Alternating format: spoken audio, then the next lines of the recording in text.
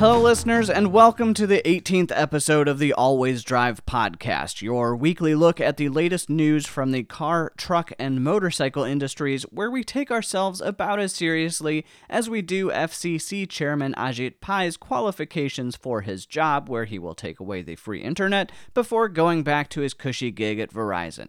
I'm your host, Devlin Riggs, and in my haste last week to discuss Salt Lake City's excellent car scene, I sort of forgot to update everyone on the presentation that I gave on May the 4th. It was a Star Wars-themed presentation for the energy industry, and my co-host was the lovely R2-D2, who is up in my PowerPoint presentation, and it went great. It was only 5 minutes long, and it was the very last thing in the entire conference, but a surprising amount of people stuck around for it, and the feedback I got was really excellent, so it was a nice reassurance that I sort of know what I'm talking about in my real job. So I got back to sort of a normal schedule this week, which is why you're seeing a podcast at a normal time. And I got actually the chance to discuss this podcast with a couple of my friends this week who either have or do listen to it. And I spoke with one of my friends, Chrissy, who said that she listened to the podcast a while back, but then it became all sort of just a little bit too much for her. And yeah, I know, great friend, right? But I'm interested always to know, what it is that works and doesn't work. And in her opinion, the too much was that I tend to get into the weeds a little bit in terms of the car industry news. And I know last week, of course, I talked about sales figures, and that does dive pretty deep, even though it's not the deep dive segment, into some businessy type of stuff, which may fall a little bit outside the realm of, car, truck, and motorcycle news.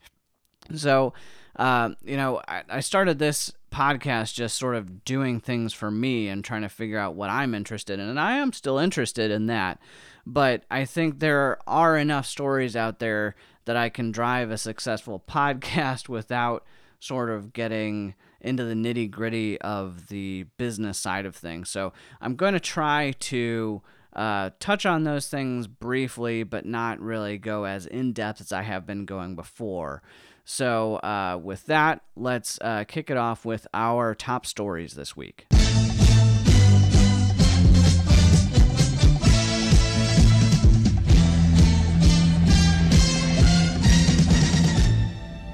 Red alert. All hands stand to battle stations. Everyone to your battle stations, because Toyota is officially in crisis mode.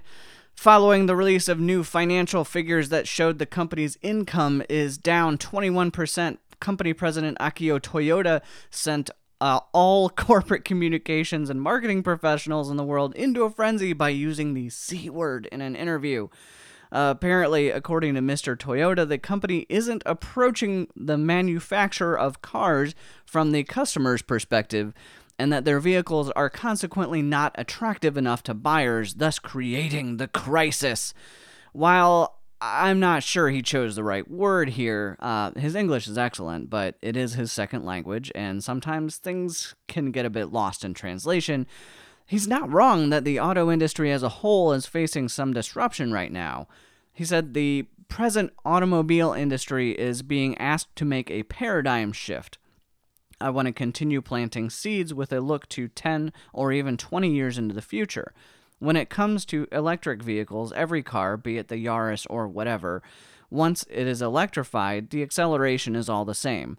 The reason I am responsible for EVs as well is that I don't want to make these cars a commodity.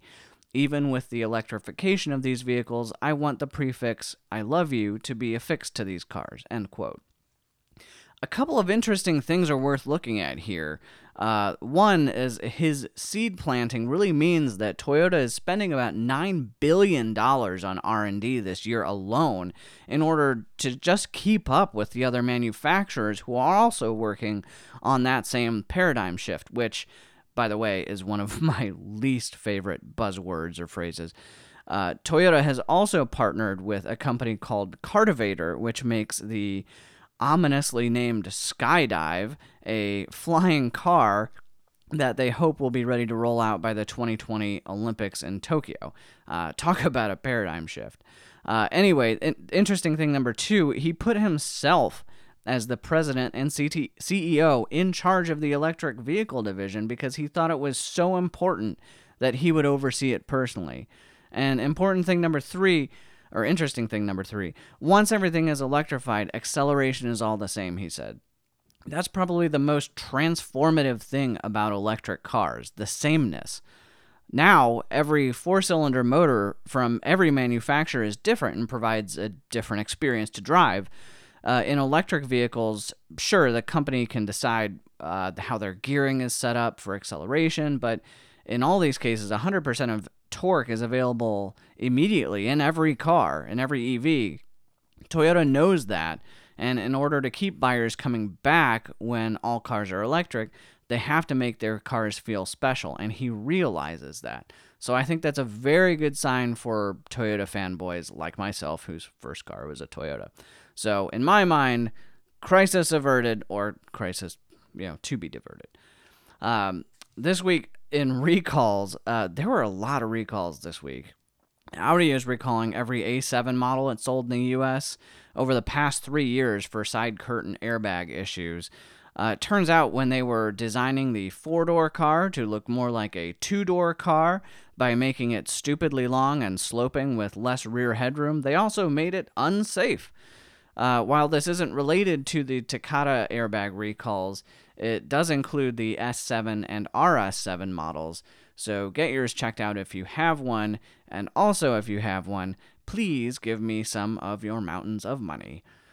Hyundai has recalled about 240,000 vehicles for issues with vacuum pipes, fuel hoses, parking brake-like issues, and several other apparently faulty parts.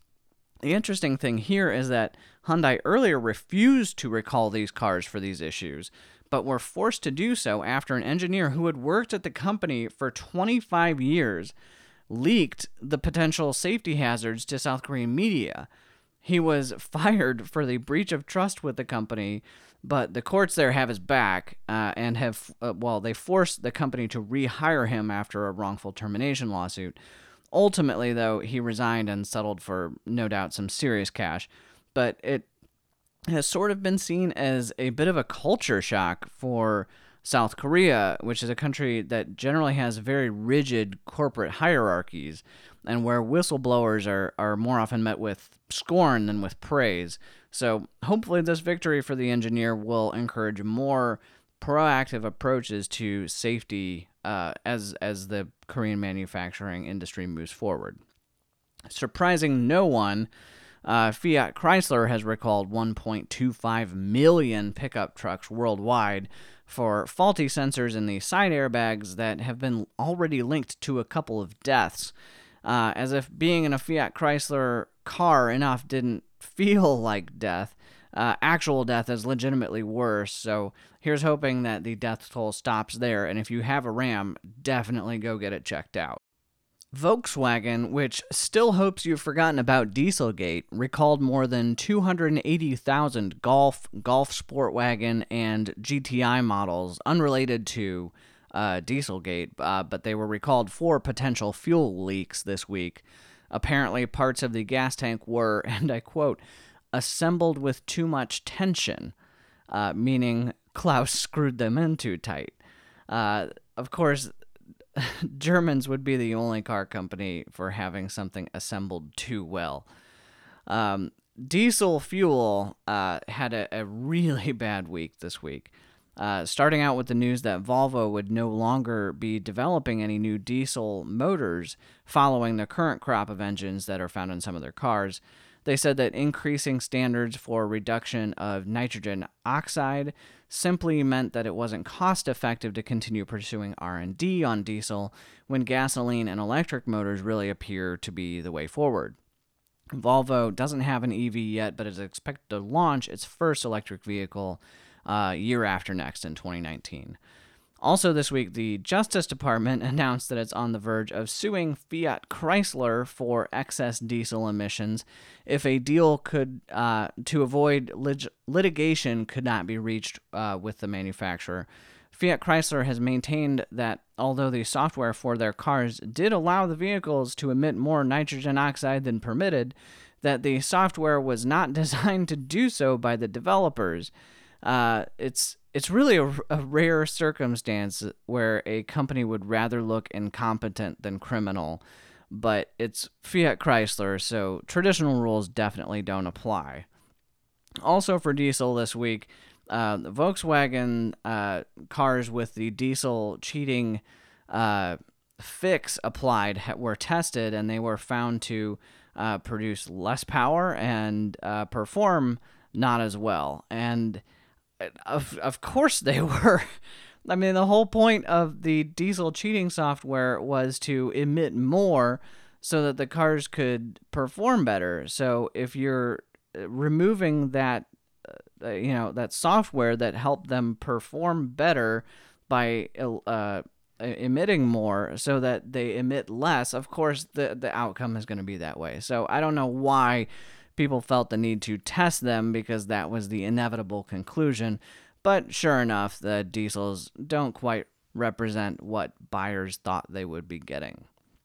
Then, just yesterday, a study was published in Nature that found that diesel engines produced 5 million more tons of nitrogen oxide than previously estimated in 2015.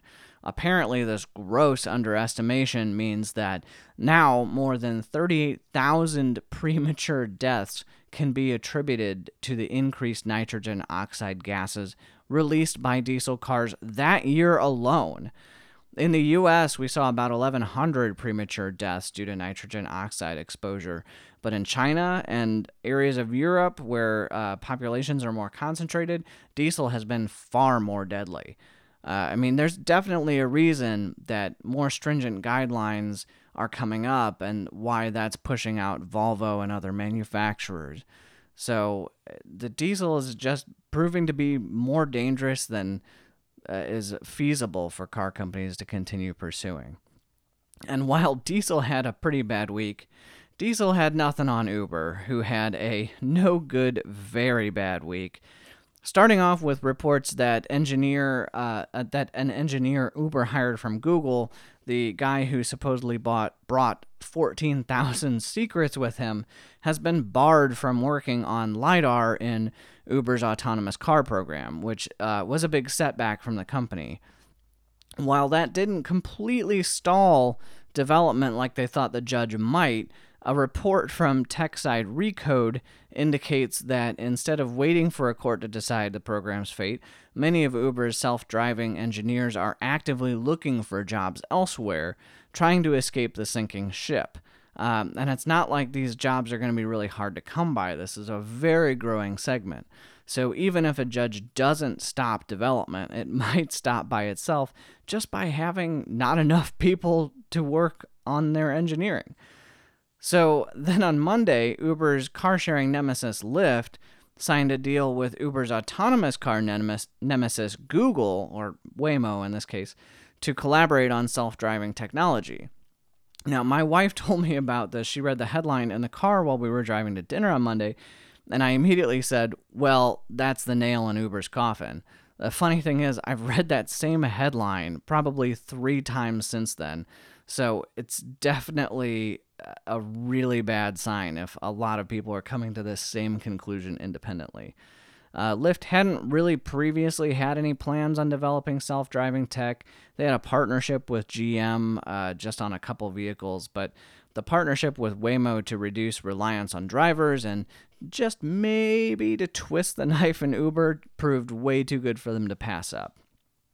Uber is also facing a criminal probe into the use of its James Bond villain named Greyball software, which helped drivers evade capture by police in markets where the company was not allowed to operate, like it was the case here in St. Louis for a long time. Uber's had a ton of bad publicity recently, from the information it tracks about its users to the actions of its douchebag CEO, but the collection of news from this past week may be the worst prognosis for the company's future yet.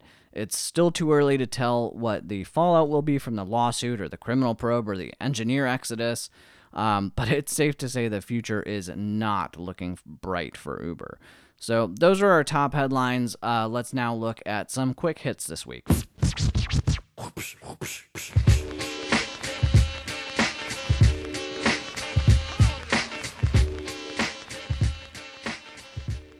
Travelers heading to Paris will soon have a new way to get around the city, as Bosch has just purchased 600 Gogoro EV smart scooters for its Coupe mobility service, which is sort of like a ride-sharing thing the German company does also in Berlin.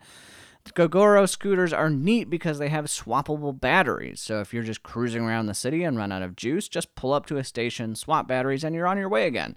I could make fun of France for having a German company come in and try to solve its traffic congestion problems, or for the fact that I've never heard of Gogoro before. It sort of sounds like a Mortal Kombat villain. But honestly, this sounds like it's probably the best way to experience Paris, so more power to them. Tire manufacturer Michelin has sort of come out and said they want you to buy less of their product this week. Apparently, Europe is looking at increasing the legal minimum tread depth for tires before replacement, but Michelin says there's no link between tread depth and accident rates, and that drivers replace their tires too early already. Instead, they say we should focus on wet braking performance and figure out where the line is when old wet tires start to perform appreciably worse than new tires. They conveniently did not provide that information, but we should just go ahead and take their word for it. Trust them. They know good restaurants. We haven't heard a whole lot from Harley-Davidson since their all-electric Livewire concept several months ago, which looked awesome, by the way, but the company is making up for lost time, saying that we should expect more than 100 new models of bikes from them over the next 10 years. 100 new bikes! Granted, each of their core models now of motorcycle has like 10 to 12 special editions available, and I can barely tell any of them apart. So that may be a bit like playing Spot the Difference Harley-Davidson edition, which itself would be a special edition of the Spot the Difference game. Ford is cutting its white-collar workforce by 10%, or about 1,400 jobs, in preparation for a sales slowdown and to refocus their investment on expensive future technologies like robots that would have replaced those damn pencil pushers anyway. The cuts come from virtually every department except, conveniently, the executive suite, and do not affect manufacturing plants. The president weighed in on the matter, encouraging all the white-collar workers that they would be able to find jobs in the iPhone plant he's going to force Apple to build here. That's not real. Sell, sell, sell! No, that's not the New York Stock Exchange. That's General Motors' headquarters in Detroit. Not content to just abandon Opel to La France, GM is abandoning the entire countries of South Africa and India, the world's second most populous nation.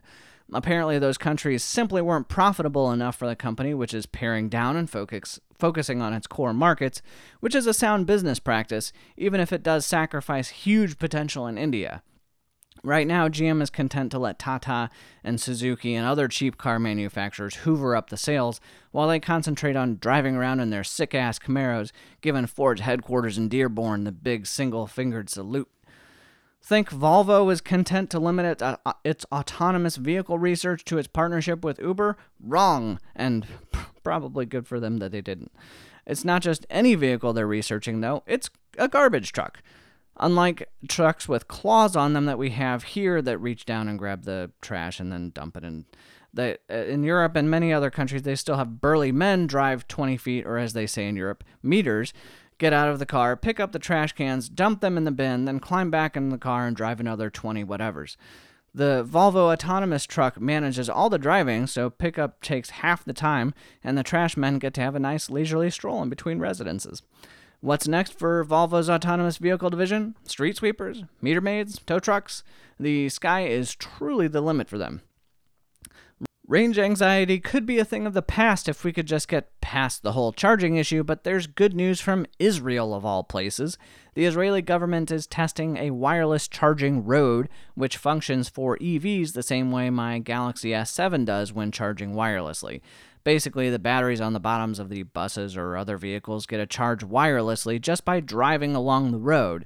It's all quite complicated to explain, but apparently simple to install, so it's probably only a matter of time before your parents start asking you, well, how don't you get electrocuted if you walk in the street then? Zero Motorcycles, makers of a few electric on- and off-road bikes, have started a Don't Wait for Washington campaign that assures their buyers will still receive the 10% federal tax credit available for electric bikes, even if the U.S. government fails to reinstate it. The government will match the tax credit up to almost $1,900 on new 2017 bikes, which is a pretty cool gesture in a time when a lot of the government really doesn't have its shit together.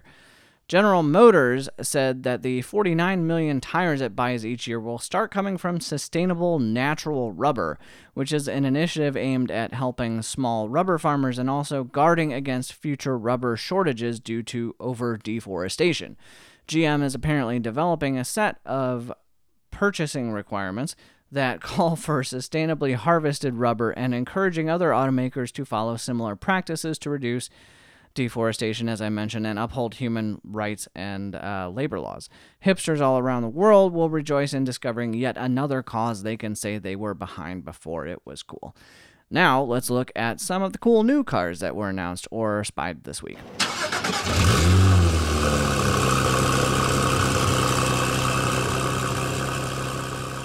First up this week, Fiat Chrysler was spied testing a Chrysler 300 with a wide-body kit and rolling on the Dodge Demon's drag radials, which has prompted some speculation that there could be a 300 Hellcat in development.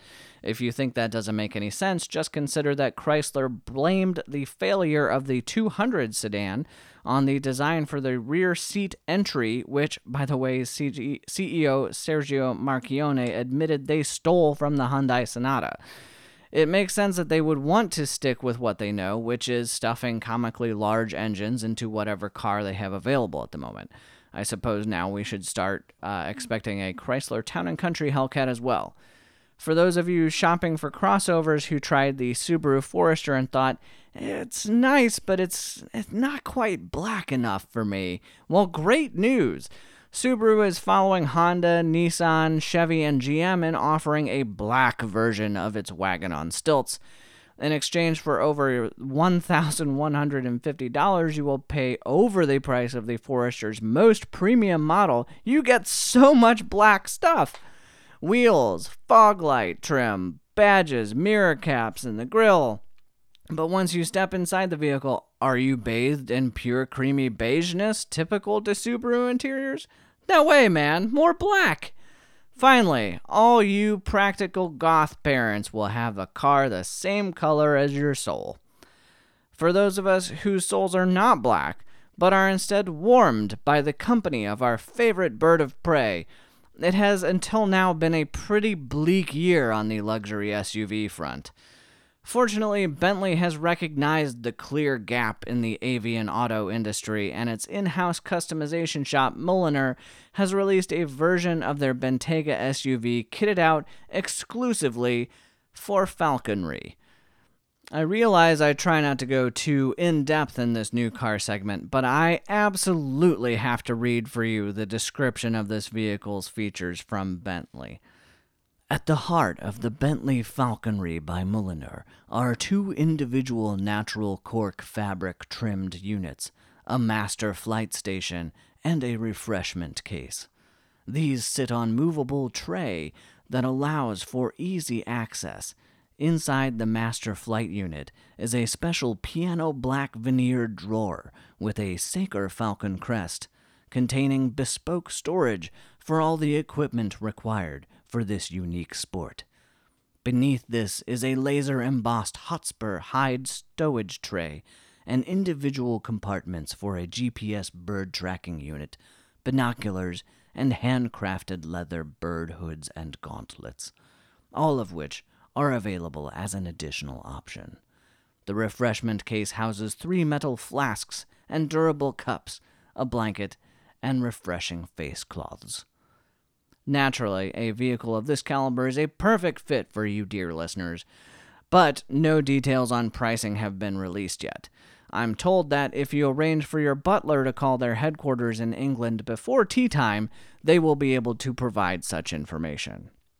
For the more pedestrian taste, Nissan has released a teaser image of their upcoming second-generation Leaf. Taking a page out of Dodge's book, the teaser only shows a single headlight, which looks suspiciously like the taillights of the current generation Audi TT.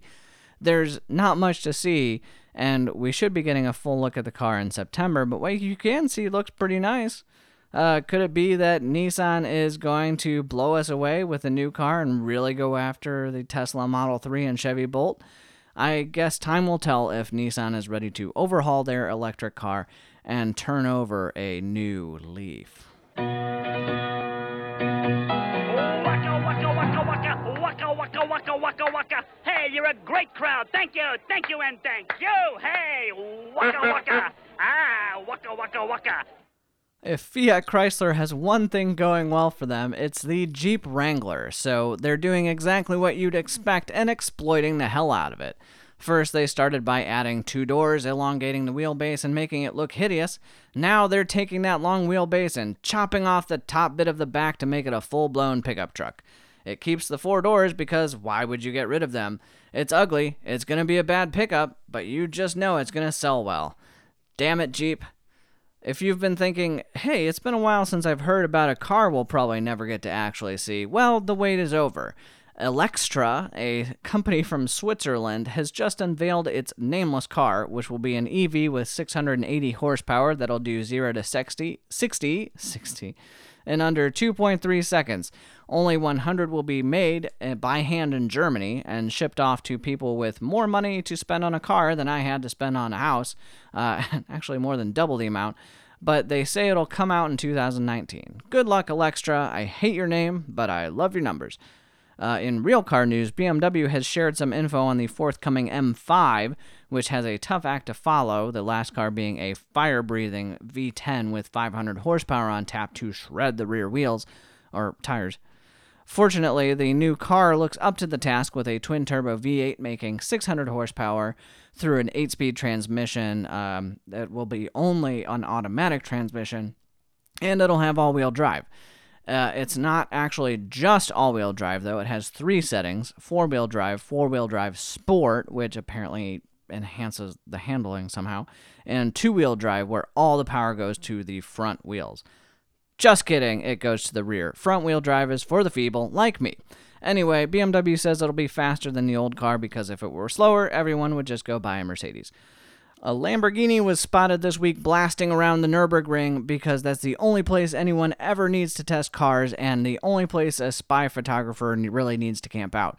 Unfortunately, it's not a normal Lamborghini, it's the Urus, or Urus, I don't know how to pronounce it, the much maligned sport utility vehicle the company is set to debut soon. You can get a pretty good idea of the general shape of the crossover from the images that were published. It looks a lot like the Cadillac SRX, and that's not a super positive thing, especially when you think about an SRX with a Lamborghini face on it. Just like the Porsche Cayenne before it, it will be a sacrilege to true car enthusiasts, but it will sell well enough to keep Lamborghini afloat and offering other things like our next new car.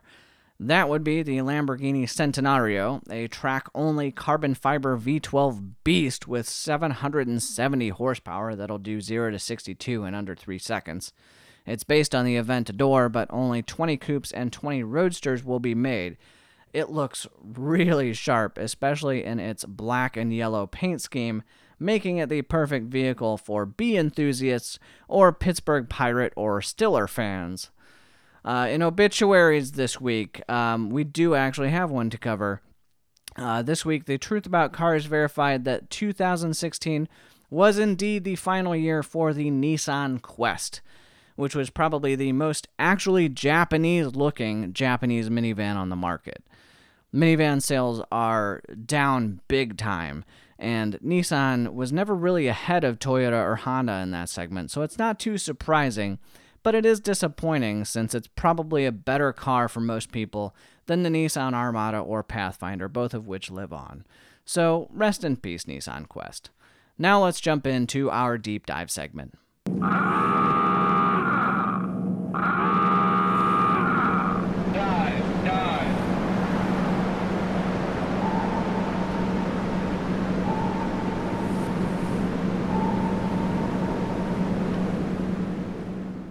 Mazda's current marketing campaign could have been tailor-made for listeners of this show, enthusiasts who love cars and for whom driving matters.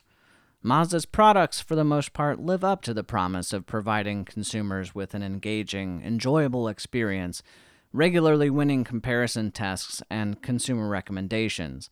But for a lot of buyers, their message isn't sticking, and it's not driving customers into showrooms.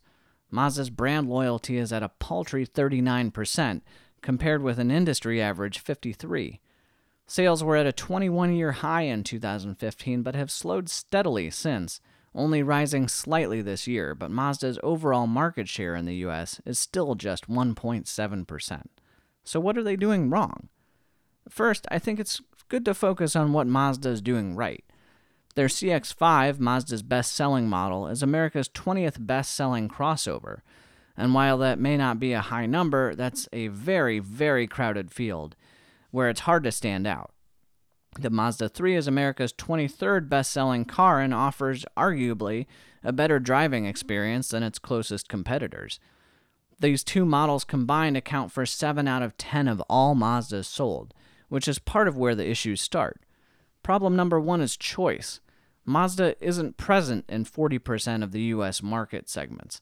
While they largely have the popular crossover market covered with the CX-3, CX-5, and CX-7, they are only now getting into the large crossover segment with a competitive vehicle in the new CX-9, and have no full-size sedan, no true SUV, no pickup, and most importantly, no true sports car.